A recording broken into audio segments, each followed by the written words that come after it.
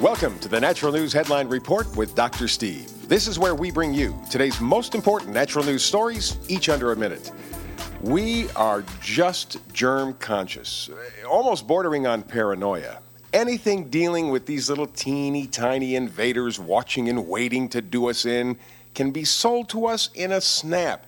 From vaccines of questionable value to antibacterials in all shapes and sizes, we want to arm ourselves for the war against the unseen and the unclean. So, worried about catching cold or flu?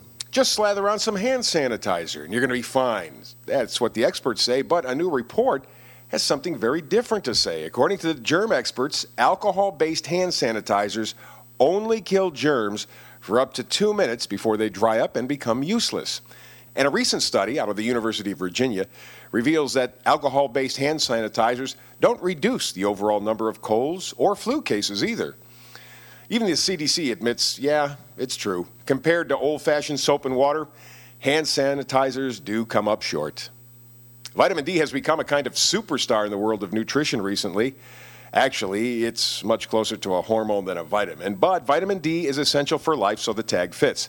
Vitamin D is so important that it even has receptor sites on our cells. And with that in mind, a major British cancer organization is preparing a new position statement on sun exposure that may finally acknowledge the vitamin D deficiency is an effect of sun avoidance.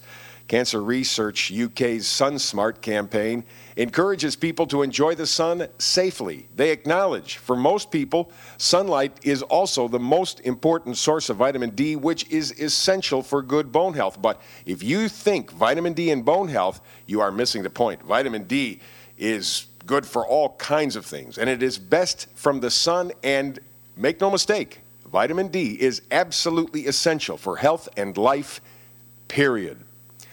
With the economy the way it is, this next story is a bit of a surprise, but a nice one. People are willing to pay for high-quality food, whether at the supermarket or restaurant, apparently. Local food continues to gain in popularity as increasing numbers of people recognize and appreciate the value of clean food from local farms.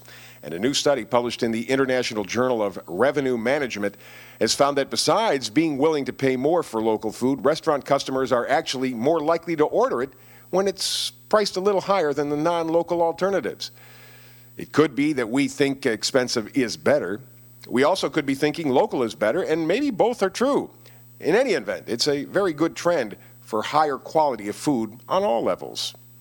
And this next story is not surprising when you think about it. I mean, we communicate with each other. Why not animals? Why not fish? Because much like land animals, fish also use sounds to communicate with each other and even with predators, according to a study conducted by researchers from the University of Auckland, New Zealand.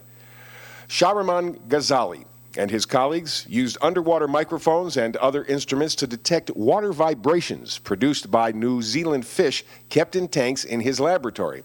And the special instruments were required because human ears cannot hear sounds underwater very well. So the researchers found that using this equipment, many fish produce sounds such as chirps and grunts and pops.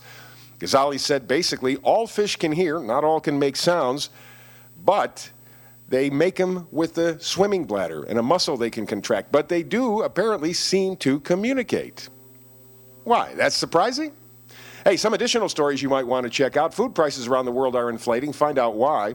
Big Ag might be taking us to an apocalyptic event. Find out how.